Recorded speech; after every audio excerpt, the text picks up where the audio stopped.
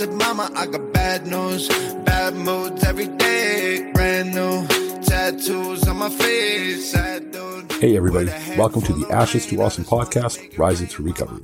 My name is Chuck LaFlange, and thank you for joining me while we take a mostly serious look at the realities of addiction and rising in recovery. This episode is brought to you by Together We Can, where Canada recovers from addiction. That's twcrecoverylife.org. So it's Tuesday, and as you know, Tuesday we like to feature somebody who has arisen from the ashes of addiction and into the awesomeness of recovery. Today, David Penny from the Together We Can Recovery Society joins us with his story, and it's a great story. So right after this public service announcement, we will jump into that.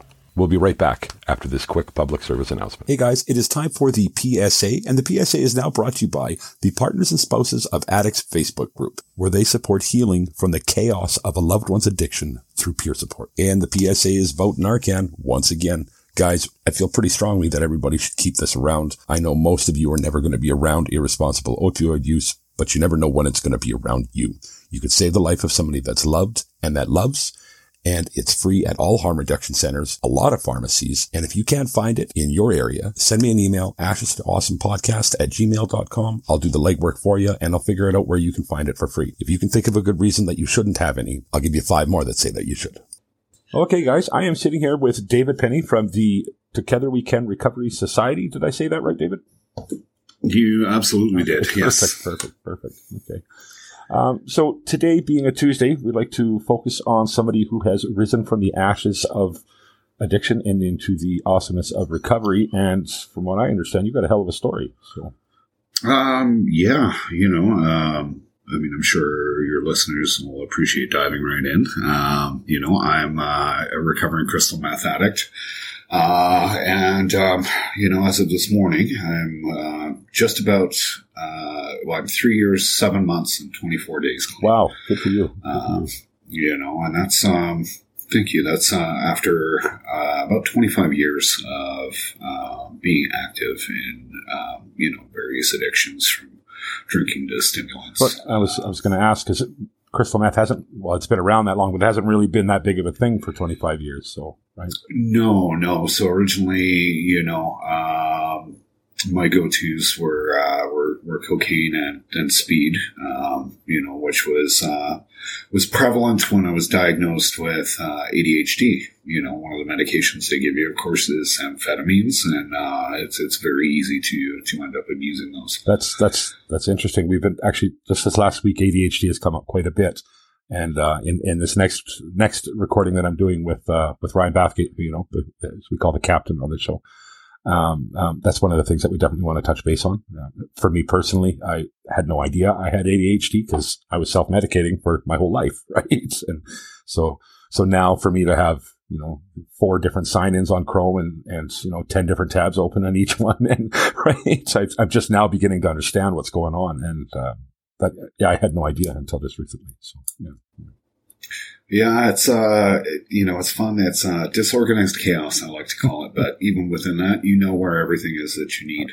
Then you're a little different than me because I don't have a clue where anything is. Right? Yeah. One of the things I like to say about addicts is we do like to compartmentalize, whether it's trauma or anything else. And my desk is no different. Fair enough. So. Can you take us baback to the beginning? Like, what's the first time you used substances as a kid? I imagine. Yeah, sure thing. So, a little bit of backstory for myself is, I'm originally English. I was born in England. My mom was from a small city here in southern Alberta called Medicine Hat. My dad was a British soldier. They met after my mom's first husband was murdered. Oh, wow. Is that something you want to elaborate on a little bit, or? I don't really kind of delve into that, but, I have 2 half brothers, from that previous relationship. Okay.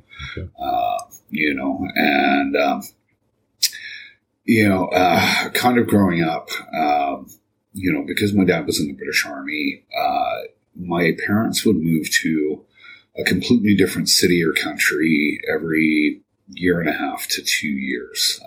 Now bearing in mind this was, growing up in the 80s and 90s, I mean, we didn't have Facebook, we didn't have text messaging, we didn't have, you could call anybody on your cell phone. So, it meant leaving everyone and everything behind every year or every 2 years. One of the things that taught me, when I was growing up is that nothing was permanent, whether that was people, whether that was places, whether that was, things that, after years and years, it ended up turning into like a fear of abandonment. Okay. But it kept me from wanting to get close to anybody. I can imagine. Yeah. So the only thing that my parents could do for me to give me any kind of like reasonably normal life was, they put me into a British military boarding school. And, for anybody that, it's not Harry Potter. It's not, it's not glamorous. It's not, friendly. It's a very strict, regimented, scheduled, you wake up, you go here, there's a lunch lady that makes your breakfast, your lunch, and your dinner, and you're there 7 days a week for, 11 months out of the year. I got to go home, to see my family, for a month in the summertime and a week at Christmas. Oh, wow. Wow. So can I ask how old you were when you started? I was 4 years old when I started. Okay. So that is life for you. Yeah. Yeah. That is life for me. Yeah. And what that kind of looked like is, all the way up until I was 16 and my dad retired from the army and we moved from Canada. I mean, I was an institutionalized child. Yeah. Yeah. No kidding. It was a dorm room with, 10 other people, so then we moved to Canada to start this new life. And I went into the Canadian public school system. Okay. I was 16 years old. We'd gone to Calgary and I'd gone in, from a school where, I was with people of all ages to a high school that I had 600 people in my graduating class. And I just was, culture shock. I couldn't adapt. Yeah. 100%. And so I started, initially trying, drugs that just to kind of cope with A, the culture shock, B, not knowing anybody, C, being this kid that had this muddled British and Canadian accent that everybody used to make fun of. Yeah. So I have to interrupt for a second, and I always ask, did you know you were coping at that point, or is that something that you realized later in life? Oh God, no. No, okay, fair enough. No, right, yeah.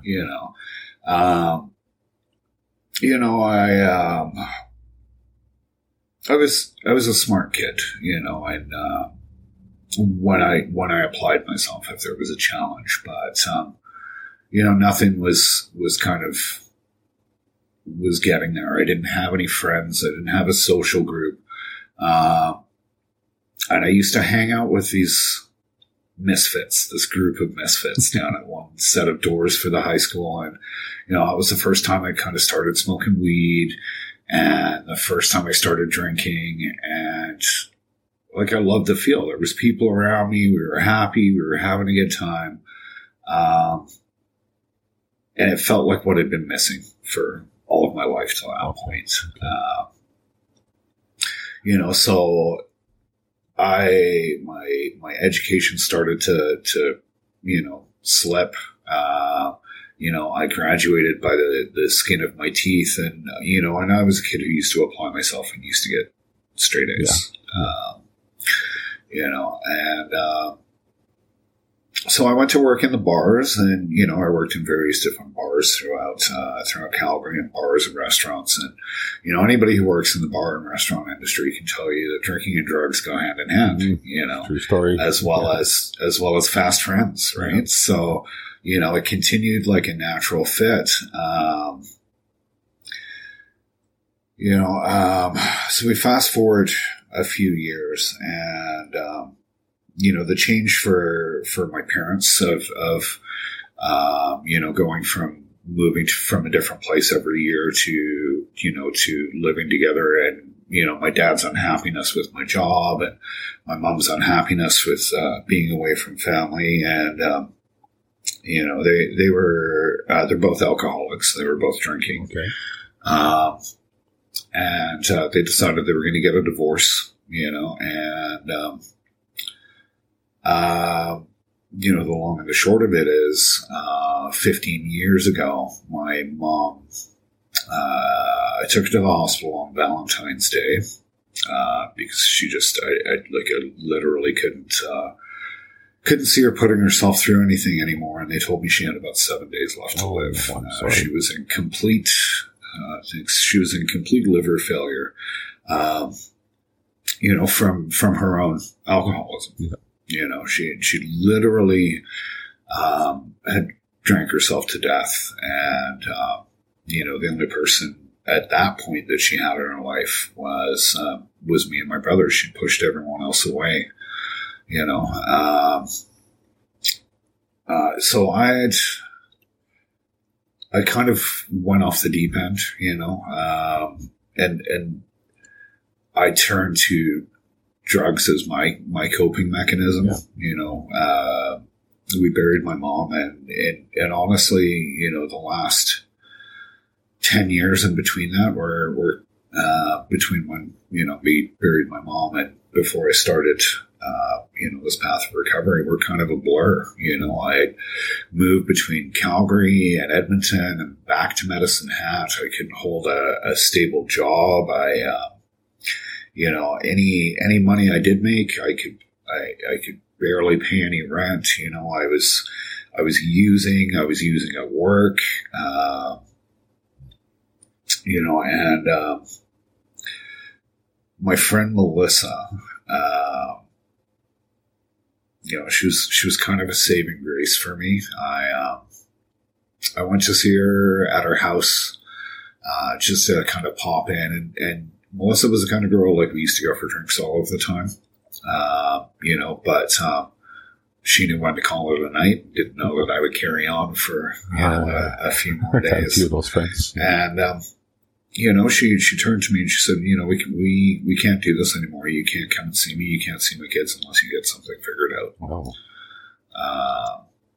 You know, and that was a really, really hard hit for me, because I think that was the first time that I realized that what I was doing was affecting someone else just as badly as what my parents' drinking was affecting me.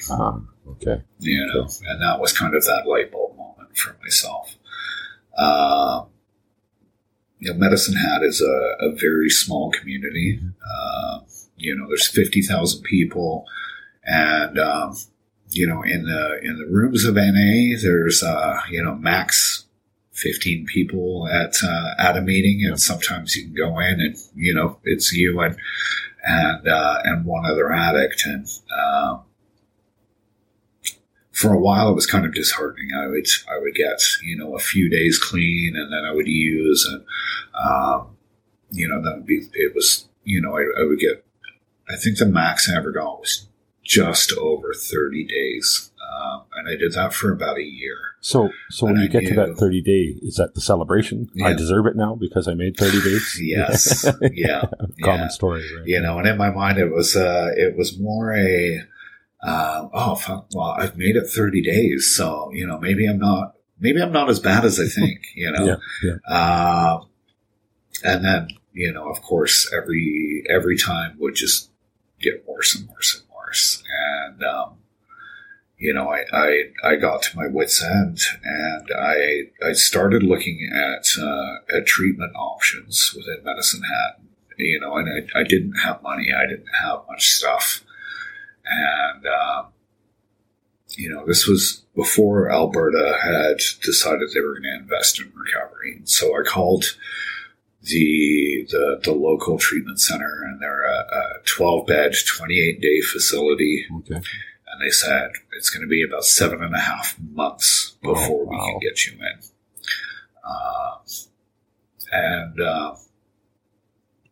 So I put my name on the list, and, I didn't know what else I could do. And I called an acquaintance of mine that I'd known from, working in the bars and, working within Calgary and Edmonton. And I knew that he had some sobriety, and I just broke down, and I was like, I don't know what to do. Like, if I keep on like I am right now, I'm going to be dead,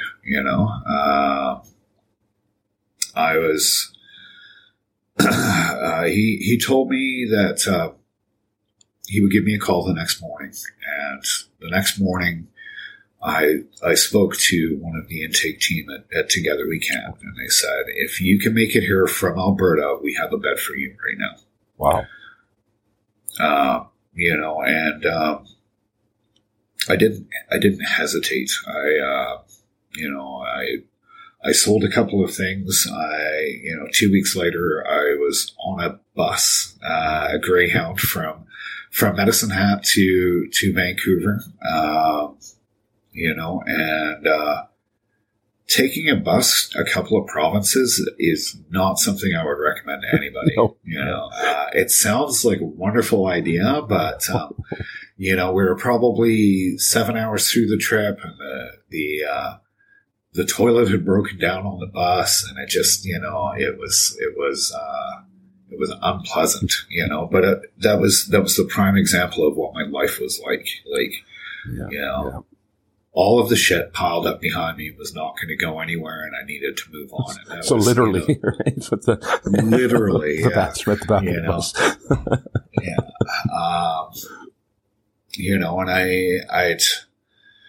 And I had a few days clean before that, getting on that bus, and because I knew that if I were to use one more time, like, I would probably be dead. Yeah. I came to Vancouver because I heard, as well, like I said, the recovery community out here is huge. Yeah. You can walk into a meeting and, you're 20, 30 people, and, you can go to another meeting. There can be 100 people, but you can identify pieces of your story, in everybody that shares. And that, I think, was something that was missing. So I got to Vancouver, and my friend Dale picked me up from Terminal Street. The big train and bus depot that they have downtown Vancouver. And he said, we're going for a quick drive. And I was like, all right. And, he drove me through the downtown east side. That's a wake-up call, isn't it? Right. And he said, this is where you're at right now. He said, this is your only go, or you're going to be down here. Wow. He's like, you already know this. The very next morning, I showed up at Together We Can. I'd spent the night, at my friend Chad's that had called and arranged to get me the bed. I've been sober ever since. Wow. And it's been interesting, I went through Together We Can. I ended up, it was about 2 months into my stay. I was like, I don't know what I'm going to do. I can't go back to Medicine Hat. There's nothing there for me other than, a friend or two. And, what am I going to do? And, it turns out that they have a network of 30 homes that have, sober living. And, I was given the opportunity to start volunteering for them. And, I didn't have to make any rash decisions. I didn't have to. I just kept my head down. I put one foot in front of the other. And now, everything has kind of come full circle for me. I'm still with Together We Can. I no longer live there. You know, I live in Coquitlam. But I work there 5 days a week, you know, and I get to help other people tell their stories, and I get to work with other addicts who are, you know, fresh in, you know, whether that be from, you know, Cape Breton, where I've met tons of people that have come through, or, you know, people who are local. You know, I get to help them on their path of recovery. And, you know, TWC has never stopped helping me with that. I'm in school right now. You know, I never thought I would be 43 years old and going for, you know, a marketing degree, but, you know, they're helping me with that. You know, I'm working full time. I'm taking, part-time courses to kind of go through and, get a marketing management degree.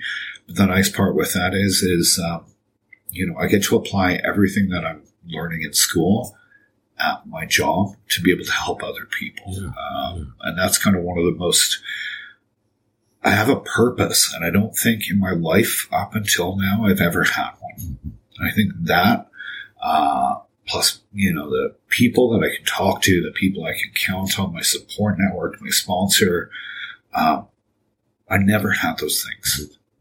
You know, and those are immaterial things. It's not it's not something you can measure. It's not something that you can touch, but that feeling that's with it, that's what's been missing my whole life. No kidding, eh? No kidding. So I got a couple questions for you here. Yeah, absolutely. So we'll go back to Medicine Hat. Do they have is there a detox? Because the difference between detox and treatment is two very different worlds, right? And, well, I don't know at TWC, they might be in the same building for all I know, but my experience with detox was in Saskatchewan and in Moose Jaw, which until now I haven't really said those things, but Moose Jaw has just the most amazing detox program there. It truly is. So the process there is that you have to you call in to get on the list. You might be number 35 on the list looking for a bed. And every day between, you know, 10 a.m. and 10 p.m. or whatever the window is, you have to make sure you call just to keep your place, right? And if you're 5 minutes late, you go right back to the bottom of that list, right? And I think that's important because there's only so many beds and there has to be some sort of qualifier, right? To get into it. For people that aren't in addiction, and I know a lot of my listeners aren't or never have been, to make that commitment to in that 12-hour window is a hell of a thing when you're in active addiction, right? You know, 100%. You know, even just having access to a phone, right? That's reliable, quite often, you know? Right? Yeah. So, was there anything like that, that kind of program in Medicine Hat at that point, or? They had access. You had access to day talks at the hospital, okay. But that was really it. You know, so much so that, you know, even, you know, the police service doesn't know what to do with people who are in addiction. Right. Yeah. You know, I recall spending, an evening in the drunk tank, you know, high on methamphetamines and, you know, honestly, in psychosis, you know, and they had no idea what to do with me. You know, they put me in the drunk tank, let me sober up, and then sent me on my way. Well, fortunately, it wasn't worse than that. It sounds like you was a caring cop at that point, right? So, do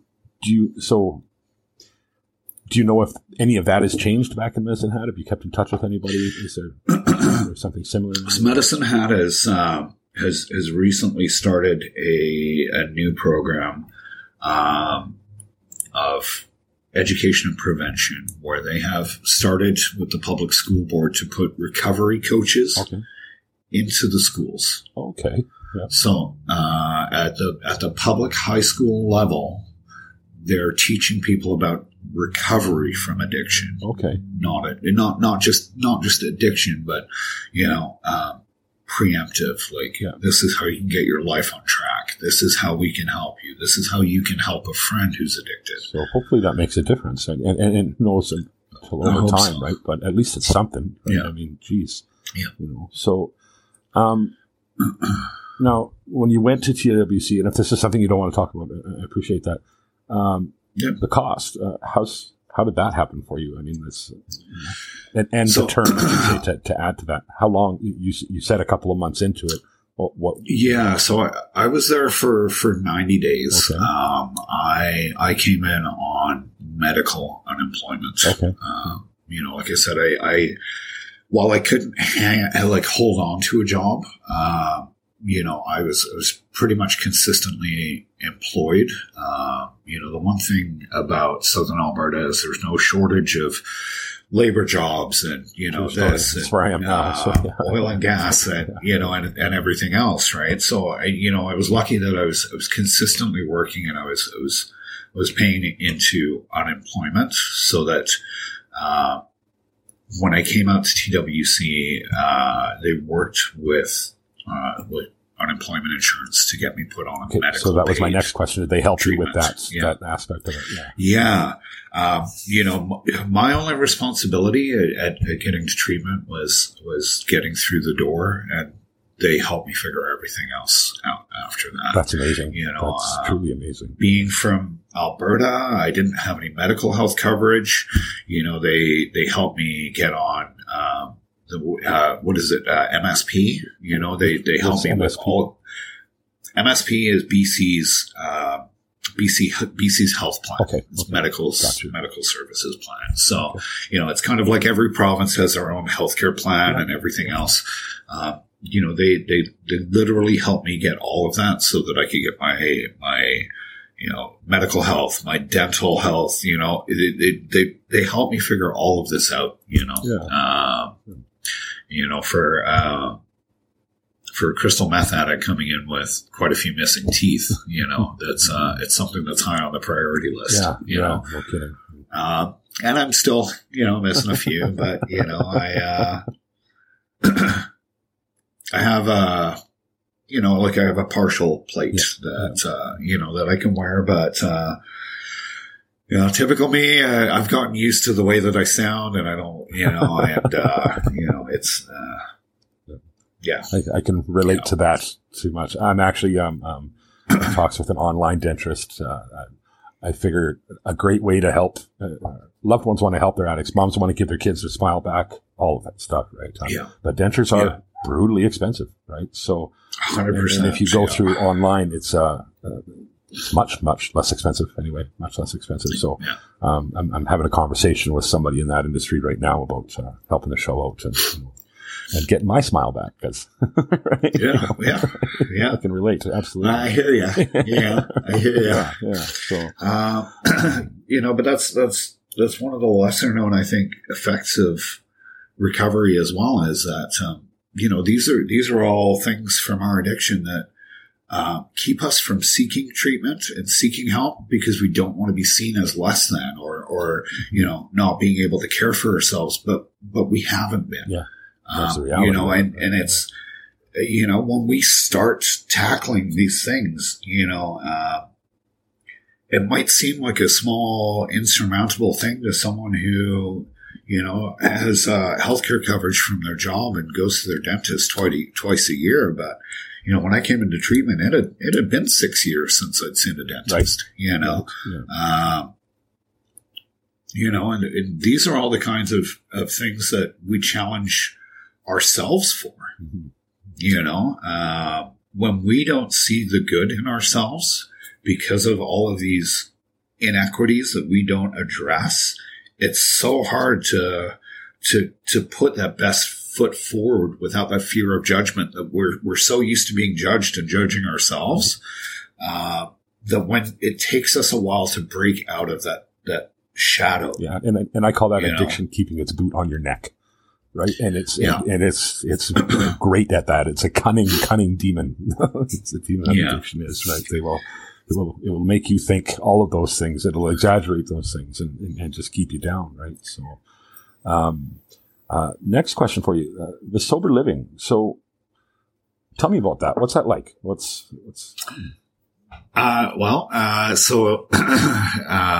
Sober living is, I had moved into essentially a full-size house, and I was living, splitting a bedroom, as, people in Vancouver often do, with, someone else who was in recovery. And, there was 10 of us in a house, we all paid rent. We had curfew. We all had a chore in the house, and so I always like to think that treatment sets you up for getting you sober. Okay. And sober living is about, now that I'm sober and I have to go back to my daily life, what does that look like? Mm-hmm. So I stayed in sober living or transitional housing or second stage program. Everywhere has a different name for it.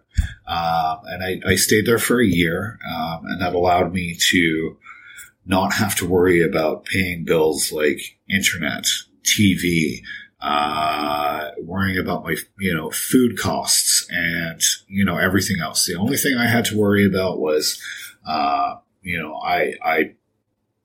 paid TWC and all of that was included, and I would go about my day and I would come home to a group of people who were in recovery themselves. Yep. We would support each other, and I've built some great friendships out of So is there drug testing or some sort of something to keep people on the straight and narrow? Yeah. So, as well as, like I said, being in a shared room makes you accountable to the other person that's excuse me, that's in the room with you. There's also random drug testing.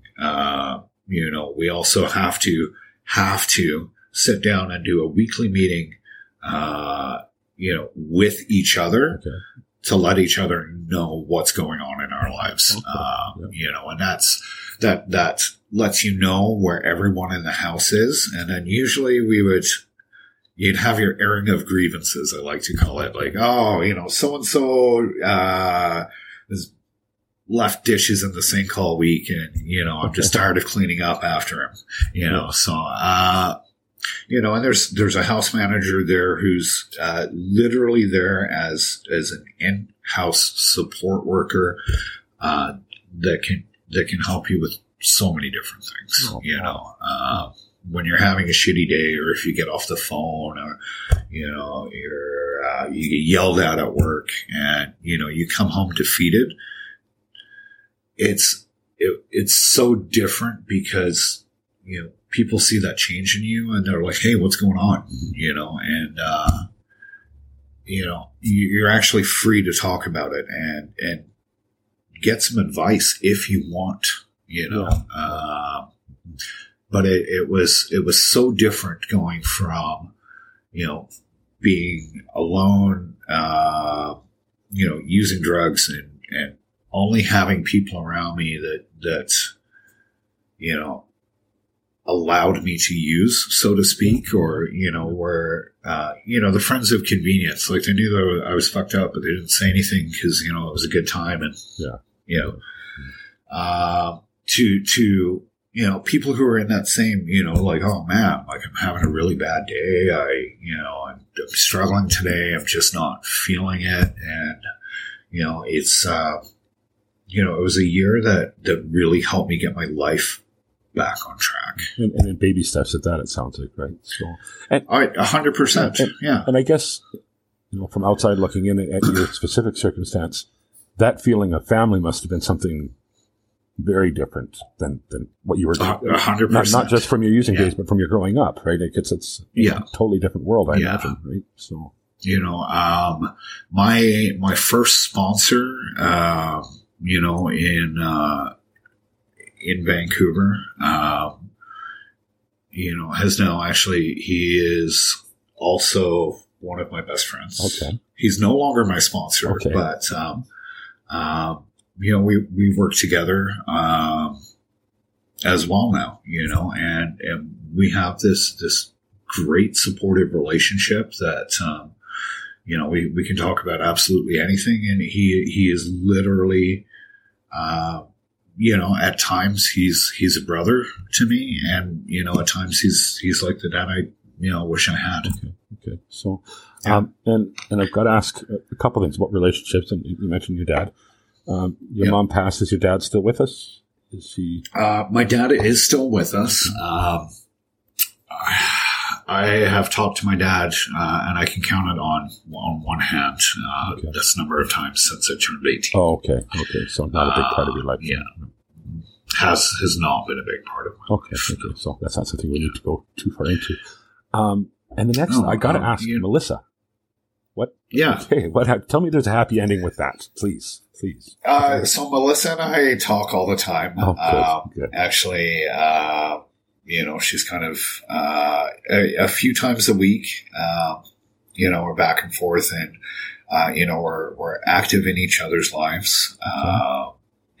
Her parents were out here in BC, a couple of weeks ago, and unfortunately, we weren't able to connect. But they, they absolutely love me. Her whole family, is proud of the change that's occurred.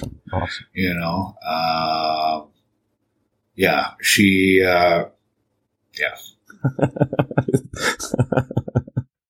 Oh, that's great. I'm really glad that you kept in touch with her because I wanted to circle back to that. So that makes me happy. Yeah, for sure. So, well, I mean, you're definitely, risen from the ashes and into the awesomeness, as I like to say on the show here.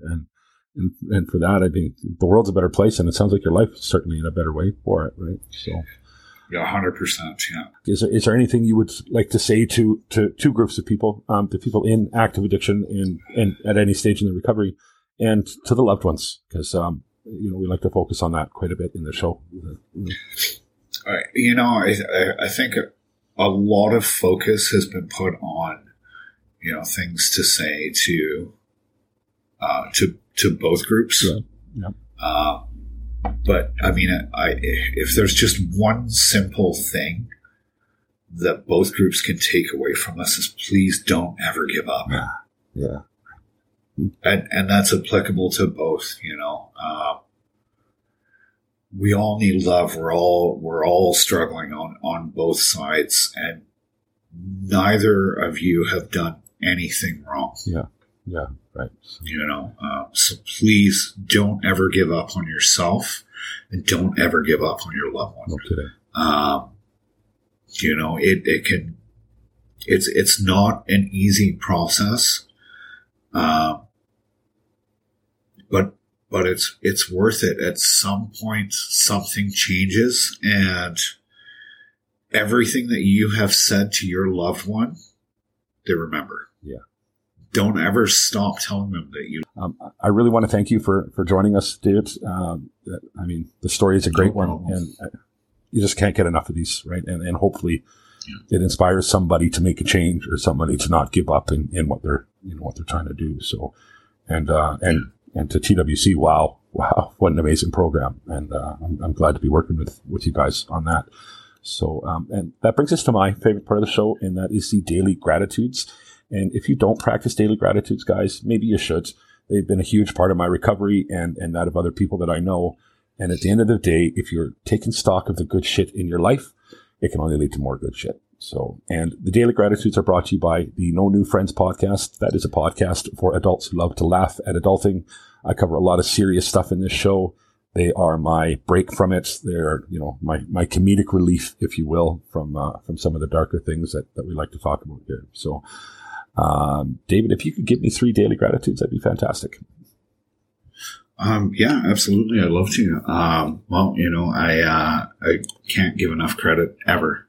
So, one of the things I'm most grateful for, number one on my list, is my friendship with my friend Melissa. Without her, I wouldn't be sitting where I'm at today.